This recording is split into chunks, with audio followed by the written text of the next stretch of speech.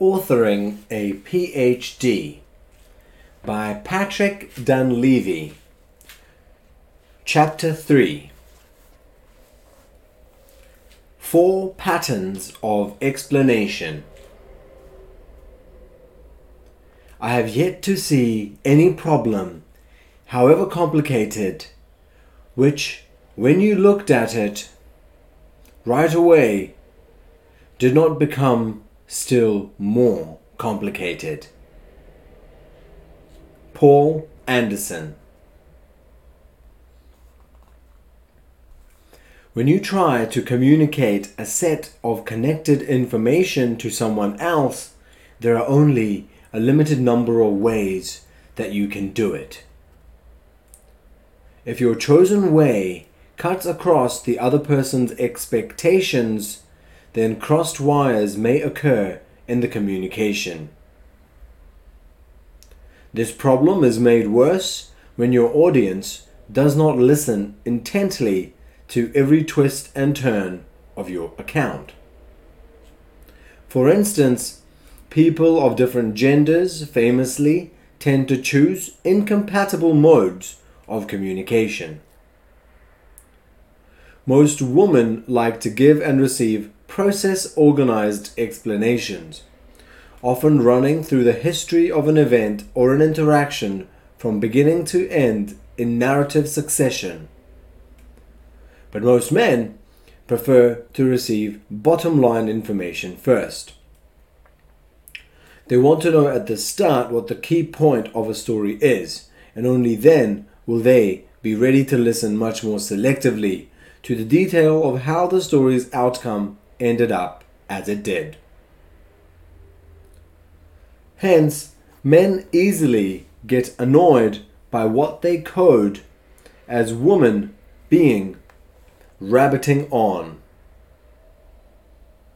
Equally, women often get turned off by men's overly terse and inaccessible explanations of complex phenomena.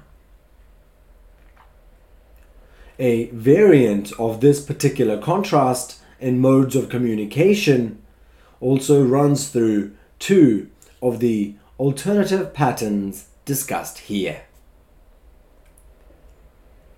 My thesis is that in the humanities and social sciences, there are only 4 fundamental ways of handling long text-based explanations, which I shall discuss in turn. These organizing patterns are descriptive, analytic, argumentative, and a matrix pattern,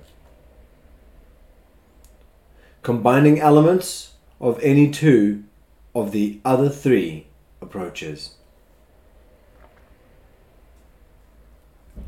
Descriptive explanations.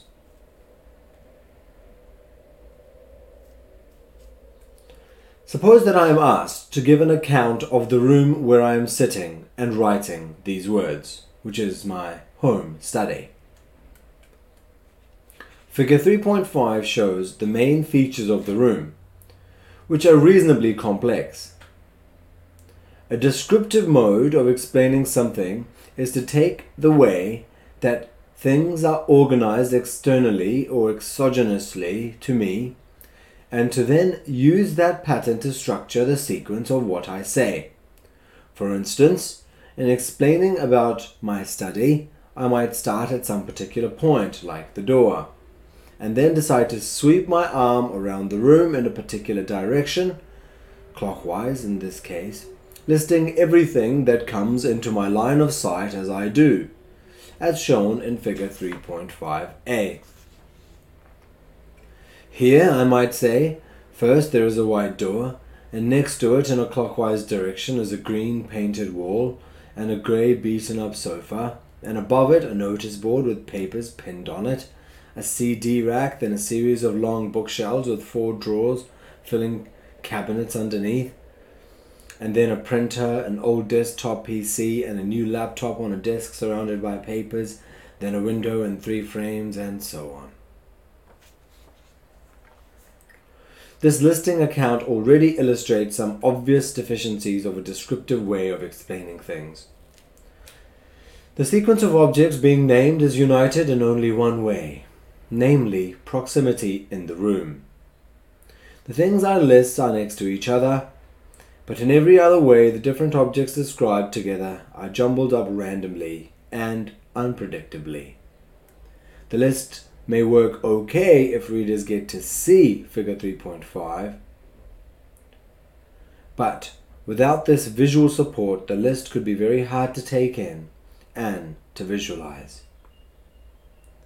The account I give of my study could also easily become very long-winded and hard to organize mentally.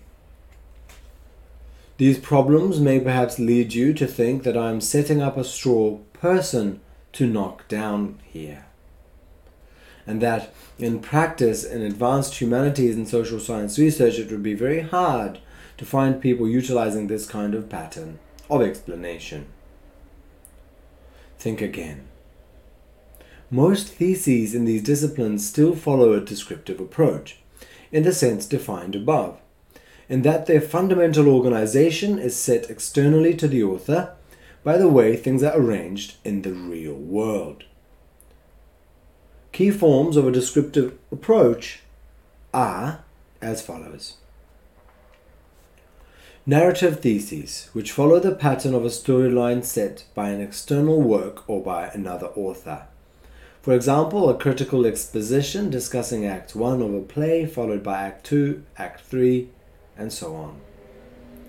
This pattern is popular in literature studies. Chronological theses, which essentially let a historical sequence dictate their structure, beginning at the beginning and going on until they come to the end. This pattern is prevalent in historical studies and related fields. Institutional theses, or those with the guidebook structure, which replicate the pattern of an organization chart or the relationships among different institutions or the structure of a piece of legislation or a set of regulations in order to trace out its working in loving detail. This pattern is popular in law, public administration, social policy, and so on. Other descriptive patterns can be envisaged, for instance, spatially organized work in geographical studies. Less commonly found at whole thesis level is the most popular descriptive pattern in master's level or undergraduate essays, the random sequence of authors. Here the order in which sources are discussed and their relative weighting in the essay are both determined by which sources students were able to access in the library that week and the time available to do the essay. So a lot is written about sources which were accessed first, rather less about sources which the student only had a short time to absorb. And least of all is said about sources which the student is only pretending to have read. But even the random sequence of authors pattern often recurs over sections of a thesis. In lower level university studies, with exams as a key assessment method, and even for taught courses at PhD level, adopting a descriptive approach to organizing your ideas and sequencing your work is popular but very damaging habit. It is prevalent because it seems a lazy way. You just pick up an already given or perhaps obvious structure existing out there and organize your work around it. It is damaging because the descriptive approach demands a very high load of facts or other materials to make it work well, and yet it often becomes hard for authors to control, and hence ends up looking very disorganized. Just as the things which sit next to each other in my study form an eclectic list, hard for readers to follow or understand, so things which sit next to each other in historical time or institutional space may be all jumbled up thematically or analytically. But in big book theses, these difficulties are greatly ameliorated. The space and time constraints of lower level university studies are not so pressing at PhD level. Indeed, they may not seem to be present at all to beginning students. At doctoral level, descriptive explanations can work better because you can assemble the mass of facts and evidence needed to make the approach look comprehensive and non-naive. In addition, some kinds of descriptive explanation are clearly popular with and accessible to a wide range of readers, especially historical and narrative writing. The most chronological of all A to Z storylines are biographies, which sell very widely. Yet to make a descriptive structure work in most of the humanities and soft social sciences, in fact, demands very high-level authoring skills. In very subtle ways, you need to first articulate and then weave into your meta-level descriptive account either analytic concepts or argumentative themes. This thematization of what seems to be just narrative chronologies or guidebook texts is an art that is harder than it looks. If you have not reached this high level of attainment, then you should always examine carefully the three alternative approaches below before concluding that you can successfully make a descriptive structure work in your thesis. The danger is that your thesis argument flounders in a disorganized fashion, presenting a jumble of complexities in which a single not very important feature is prioritized over everything else.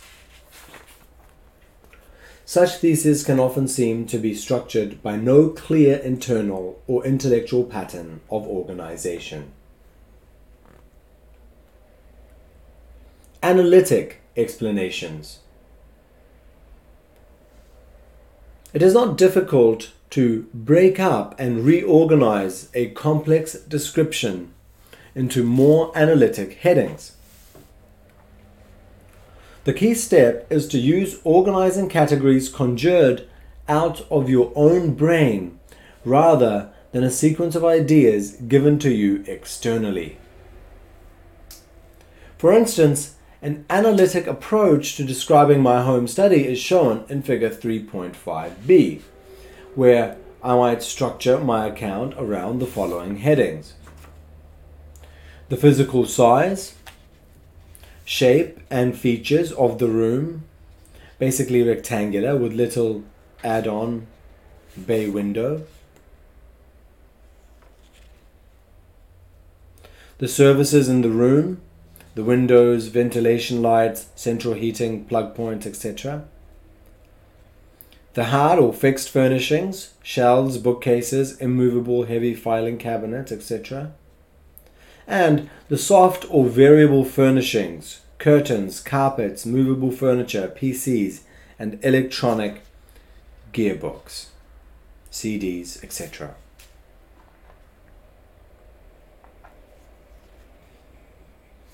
These different categories do not sit out there in the real world for me to pick up, ready to use. Instead, they are mental categories of my own choosing. But on the other hand, they are not rocket science and they did not take ages to devise. I hope that these distinctions would not need a lot of explanation to be accepted as useful and reasonably familiar by most readers. But if I now run over what there is to see in my home study using these headings, I'm pretty sure that most people will see this account as much clearer, as much better organized than the descriptive approach's almost random sequencing. As well as providing key principles for explaining why sets of things are treated together, the headings also capture clearly my value-added contribution and thus help to personalize the account. Three main types of analytic structures are used in humanities and social sciences theses. These are listed below. Periodized historical or narrative accounts break away from a beginning to end chronology and instead chunk up the storyline into a number of clear periods.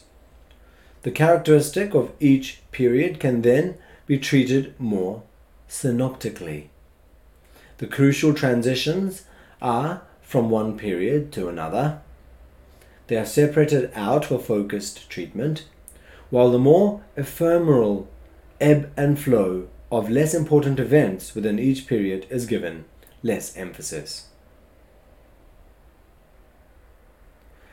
Systematic accounts disaggregate complex processes into their component parts, as in my study example above. An overall set of phenomena is split into different components, and each aspect is treated using appropriate concepts, theories, methods, and evidence for that category. For instance, you could split historical processes into separate economic, political, cultural, and social changes and develop different models of each, as well as an account of how they interconnect. Or you could analyze a novel or a play in terms of characters and their interactions, or identify different elements, myths, or themes woven through a narrative. Causal analyses go further than simply handling different aspects under category headings. They seek to reconstruct complex multi-causation processes by grading and sifting how influences are patterned, weighing causes against each other, distinguishing long-term and short-term, or necessary and sufficient causes. Very sophisticated approaches here may trace out a complete algorithm, an analytical model of the processes that are being studied. An analytic structure has many advantages, so long as the set of organizing categories being used is simple and robust, picking out clearly distinguishable sets of phenomena in very clear-cut ways. To organize a whole thesis, you need a fairly restricted structure of big, broad concepts. Fine-grained or subtle distinctions that take ages to explain are not suitable for this top-level organizing task, or indeed for providing an internal structure for chapters. Robust organizing categories should also be recognizable ideas with which readers can easily connect. Both these requirements may seem to limit the scope for you to personalize your thesis organization. They often seem restrictive for new authors who are convinced of the uniqueness of their individual approach, but it is perfectly feasible to impress clear views on your chapter plan without lurching off into idiosyncrasy or impenetrable distinctions.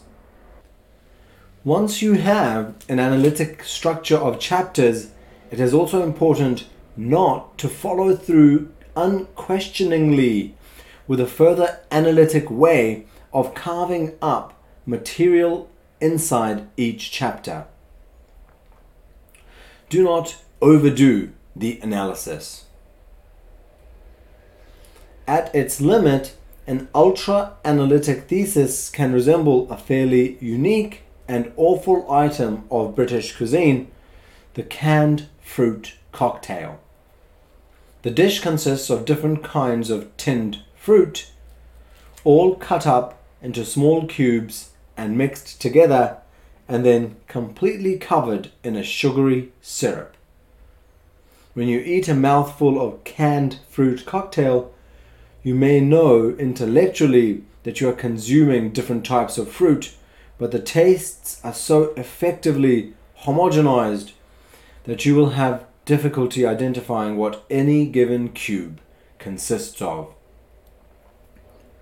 The analogous danger in academic life is that you wrench apart connected phenomena to such a detailed extent that your readers lose any grip on how the parts connect as a whole.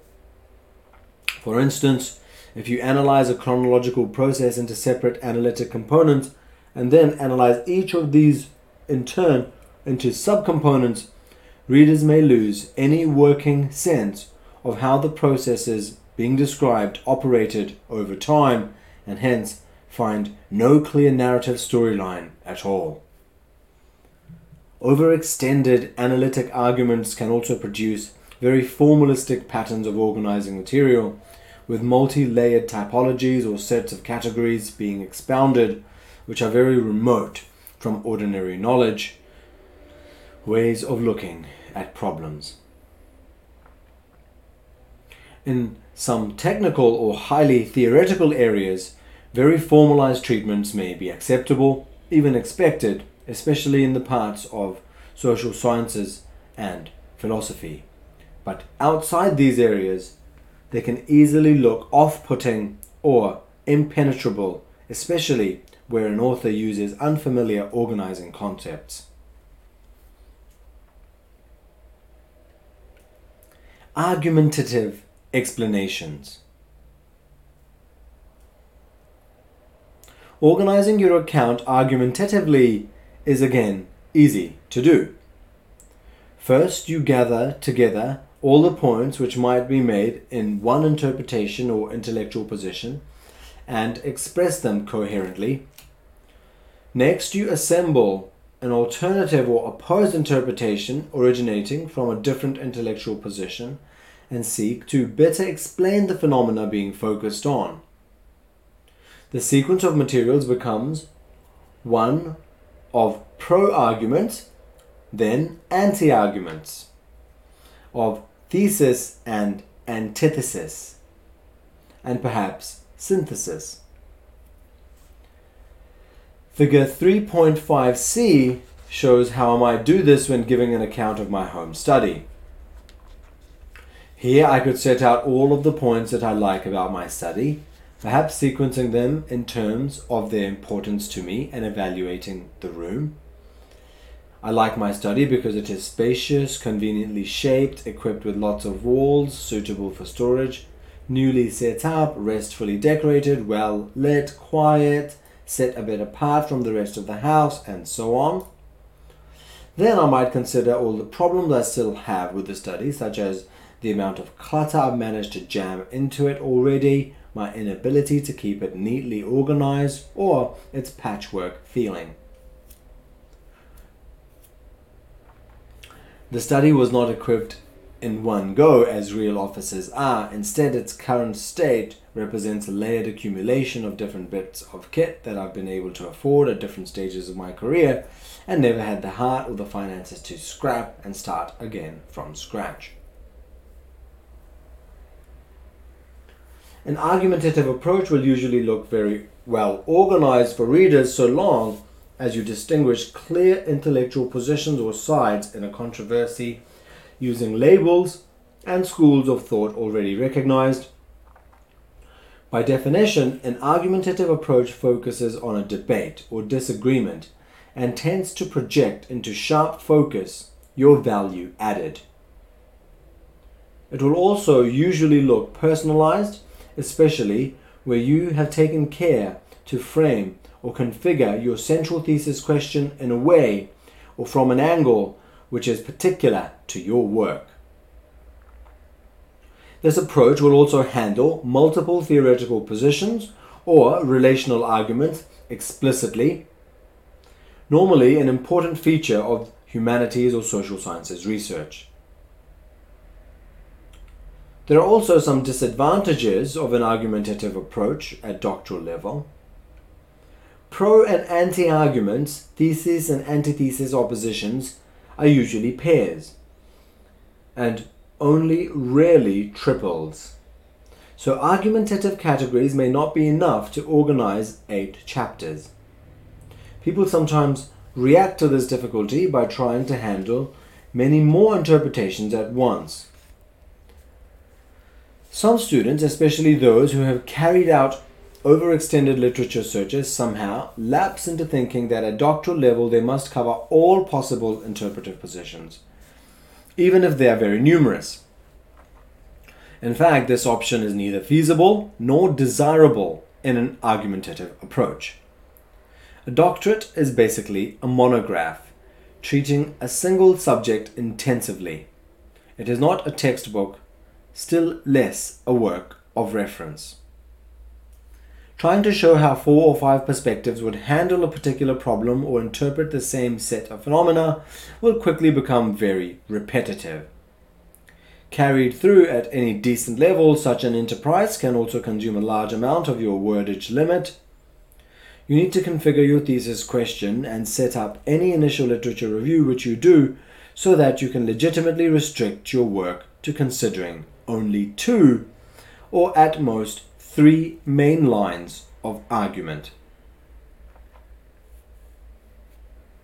Another problem with an argumentative approach is that it may not sit very comfortably in disciplines which adopt a normal science approach. Those with a hegemonic mainstream view built up by the careful accumulation of work within a single accepted paradigm. Argumentatively structured theses can be unattractive for students from more consensual societies, where overt disagreements can seem somewhat vulgar or wrong-headed.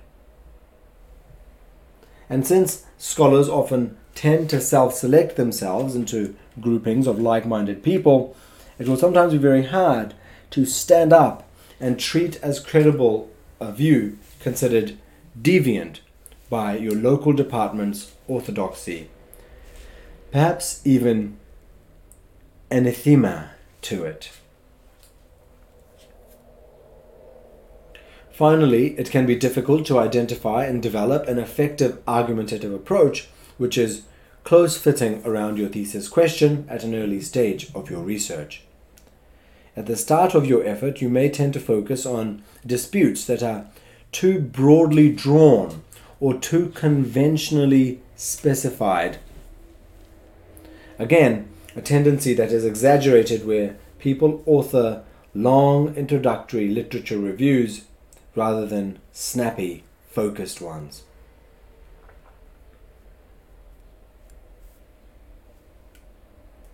Matrix patterns. To get more articulated organizational structures for neatly organizing 8 or so chapters, you can combine any of the 3 approaches above. There are 4 pairs of possible combinations: analytic plus argumentative, analytic plus descriptive, argumentative plus analytic, argumentative plus descriptive.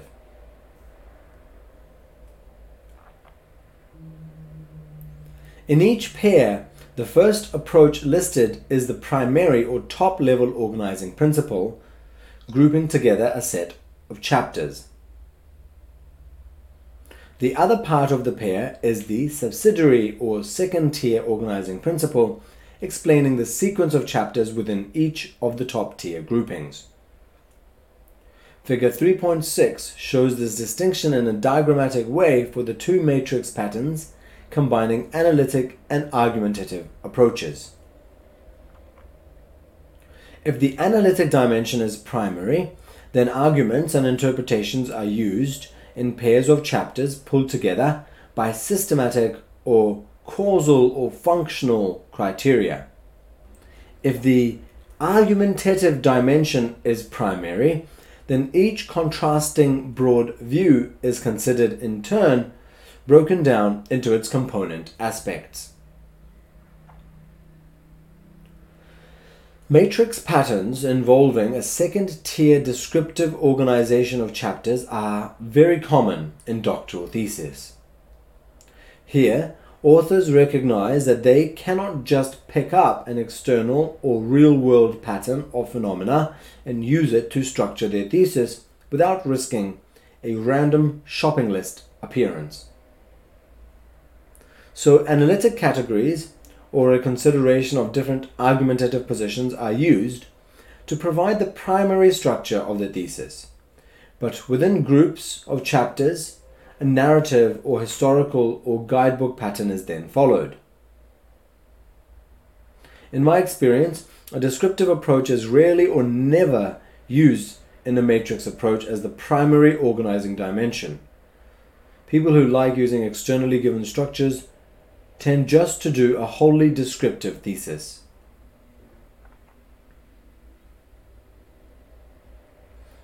A matrix approach offers many advantages for doctoral students. It almost always generates enough categories to slot your chapters into. Figure 3.6a shows a 6-box pattern combining a primary argumentative dimension and a secondary analytic dimension, compartmentalizing each approach into economic, political, and cultural boxes in this case.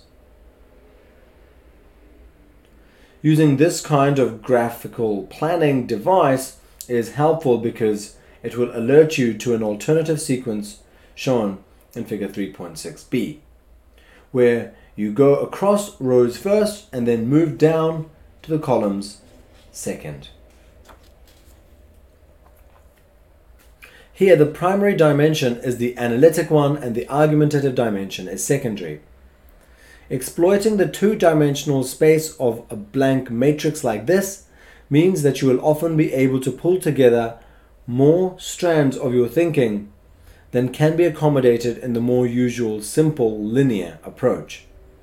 Either way, figure 3.6 would generate enough boxes to arrange the core chapters of a thesis in a strong and robust pattern.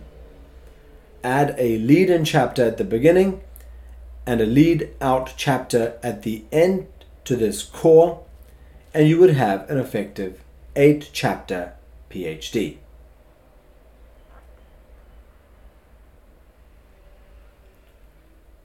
Conclusions. These 3 cuts on the macro structure of your thesis each matter a great deal. Putting them together often entails making quite complex judgments, which can be hard to resolve. There is never just one best way of organizing a long text. One consideration may pull you in a particular direction and another in a divergent fashion. When you do settle on a pattern for your work, there will always be at least one other viable alternative structure that you could use, and some debate in your own mind about whether to switch over. Welcome then to the world of permanent authoring dilemmas, of which this is only the first. Some of the same issues recur at the micro level of organizing individual chapters or papers, albeit in a more manageable way.